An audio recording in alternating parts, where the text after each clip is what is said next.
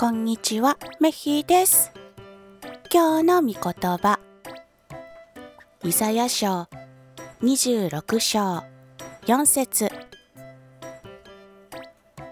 どんな時でも神である主に信頼しなさい。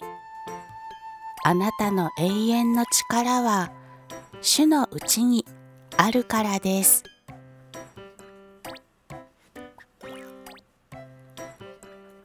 今日もイエス様を信じて過ごす一日となりますように。それじゃあ、またねー。